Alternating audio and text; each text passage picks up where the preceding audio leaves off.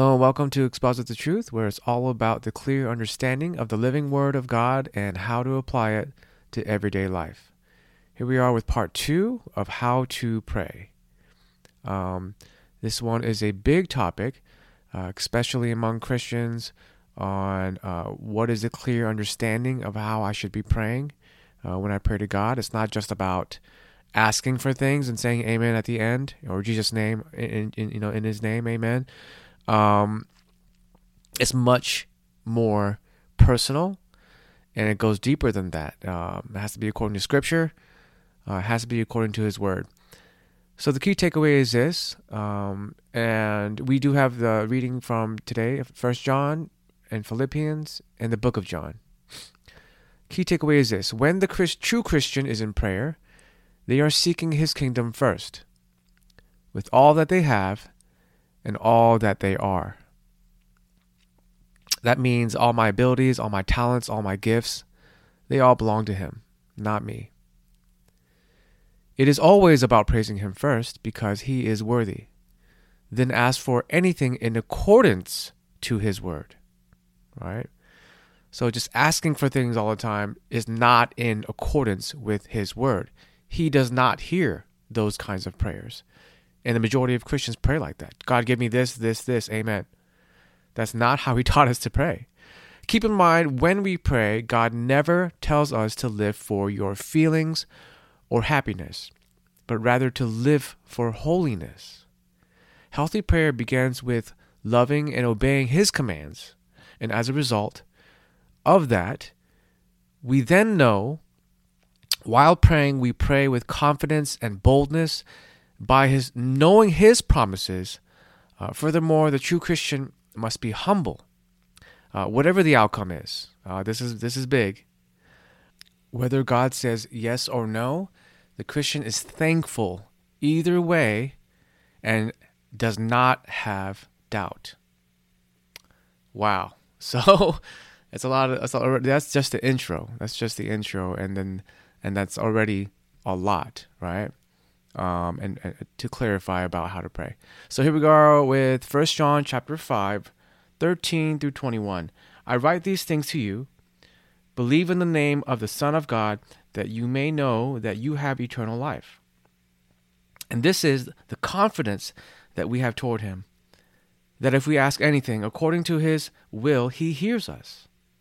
And if we know that He hears us, and whatever we ask, we know that we have the requests that we have asked of Him. Verse 16, if anyone sees his brother committing a sin not leading to death, he shall ask, and God will give him life. To those who commit sins that do not lead to death. There is a sin that leads to death. I do not say that one should pray for that. All wrongdoing is sin, but there is a sin that does lead to death. We'll cover that in just a minute. What does that mean? 18. We know that everyone who has been born of God does not keep sinning, but he who was born of God protects him, and the evil one does not touch him. 19. We know that we are from God, and the whole world lies in the power of the evil one. 20. And we know that the Son of God has come and has given us understanding, so that we may know Him who is true, and we are in Him who is true, in His Son, Jesus Christ. He is the true God and eternal life. Little children, keep yourselves from idols. Christians can know the absolute confidence that God answers prayers when they approach the throne of grace. According to His will constitutes a strategic key to answered prayer. I repeat that. According to His will. Let me read that verse one more time. In verse 14. And this is the confidence that we have toward Him, that if we ask anything according to His will, He hears us. All right, this is key. We have to ask according to His will. Constitutes a strategic key to answered prayer. If you want answered prayers, and if we want for God to hear us, we must ask according to His will, not our own. To pray according to God's will is to pray in accord with what He would want, not what we would desire or insist that He do for us. In verse 16, all right, so for verses 16 and 17, the notes are praying according to God's will with a specific example of the sin that leads to death. Such a sin could be any premeditated and unconfessed sin that causes the Lord to determine the end of a believer's life. There is such a sin. If you go that far, basically the point of no return for living in your flesh and desires of the flesh, and you keep doing wrongdoings. Wrongdoing is anything that goes against holiness, against God's commands. That's sin. God does judge that. He does, and He has been, and He will. It is not one particular sin like homosexuality or lying, but whatever sin is the final one in the tolerance of God. Failure to repent of and forsake sin may eventually lead to physical death as a judgment of God. Okay, and so let's go to Philippians 4:4-9. Rejoice in the Lord always. Again, I will say, rejoice. Let your reasonableness be known to everyone. The Lord is at hand. Do not be anxious about anything, but in everything by prayer and supplication with thanksgiving, let your requests be made known to God. And the peace of God, which surpasses all understanding, will guard your hearts and your minds in Christ Jesus. Verse 8. Finally, brothers, whatever is true, whatever is honorable, whatever is just, whatever is pure, whatever is lovely, whatever is commendable, if there is any excellence, if there is anything worthy of praise, think about these things. Verse 9, what you have learned and received and heard and seen in me, practice these things, and the God of peace will be with you. God is beyond our understanding. So in knowing this truth, we cannot ever expect of Him to hear us how we want to be heard. We cannot do that. We do not expect Him to hear us how we want to be heard. Simply put, He is God, and we are not. We are not His equal, but rather His humble servants. We must be just like children, ready to obey their parents. Humility is a key factor here, if we wish to be heard. We must have a heart of repentance, and if we pray accordingly, then He will hear us. God does not break His promises. If we pray according to His word, He will answer. However, do not expect Him to answer the way you want Him to answer, right? He is not, once again, He is not a genie in a lamp. God knows all the future and will grow us first before putting us where He needs us to be, or even keeping us from where we do not need to be. In knowing that, the Christian can have the peace of God, which surpasses all understanding. All right, so now let's go to John 14, verses 12-14. Jesus is speaking. Truly, truly, I say to you, whoever believes in me will also do the works that I do. And greater works than these will he do, because I am going to the Father. Whatever you ask in my name, this I will do, that the Father may be glorified in the Son.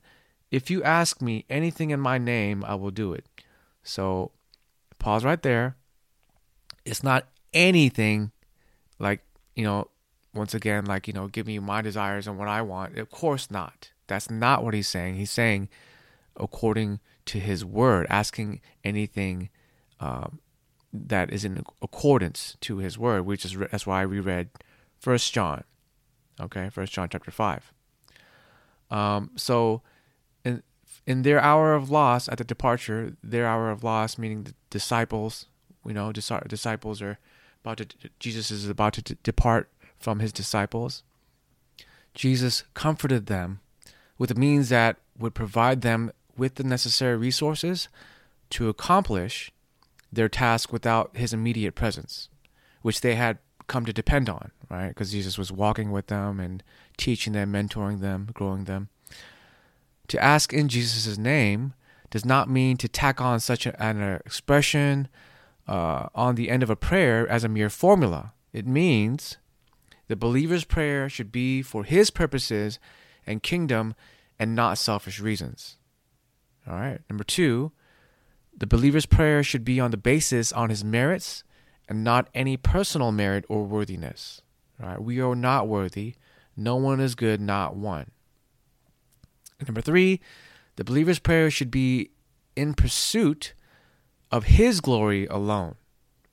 Okay? Of his glory alone. If you are seeking your own glory, that's what Lucifer did. Right? And that's what all of evil came from, is from him. Thinking that you can be like, that you deserve glory yourself. No, that's completely wrong. We focus on God's glory alone, and how, through us, how can God work through us, wherever your job you're working at, wherever you're serving at, whenever you're around your friends and family members. How are you serving him? How are you praying for them? All right? And so these are the things that separates the true believer's prayer. All right, so here's the response. Am I praying in accordance to his word? Am I praying with boldness and humility? Am I thankful no matter what the outcome is? And do I continue to seek his will in my life? The true Christian does all the above. First, I encourage the believer to arm yourself with the word of God. Ask yourself, am I lacking in knowing what the word of God says? If you're not sure, it's time to pick up that Bible. Maybe you blow off the dust from it sitting on the shelf for too long and study intensely like you have never studied before. Get serious. Test yourself, right? If you don't know God's word, or if you think you know God's word, it's time to put that to test. And so more today, within the church, more than 80% of people who go to church do not read scripture outside of Sunday service. I used to be like that. The key word is used to be, right? And if you have been living like that, I strongly encourage you, it's time to put that to bed. It's time to put that in the past, right? If we as Christians are to walk with Christ, you cannot do that without knowing his word. If the Bible just sits on the shelf somewhere and you ignore it for 6 out of 7 days in a week, and you just continue to live a worldly life and you think that that's okay, right? You're playing God for a fool, right? People who do that are playing God for a fool. He knows what we are doing, what we think about, what we do with our time, energy, and desires. He knows it all, and it will be all uncovered at the day of judgment. Make no mistake, it will all be uncovered on the day of judgment. How do I know that? Before someone dies, what happens? The entire life of someone's life is replayed in a flash, right? From the day you were born to whatever age you are, it's all replayed. That's how it's going to be when we stand before him one day. And he will either say, "Depart from me, I never knew you," or he will say, "Well done, my good and faithful servant." So the true Christian who has a real relationship with Christ does not need to be reminded to read his word daily, to live out their daily life through the lens of his word, and does not need to be reminded to pray. And while praying, does not have any fear or doubt, but everlasting peace and grace unlike anything else this world can offer. So with that said, now I know a little bit more about how to pray.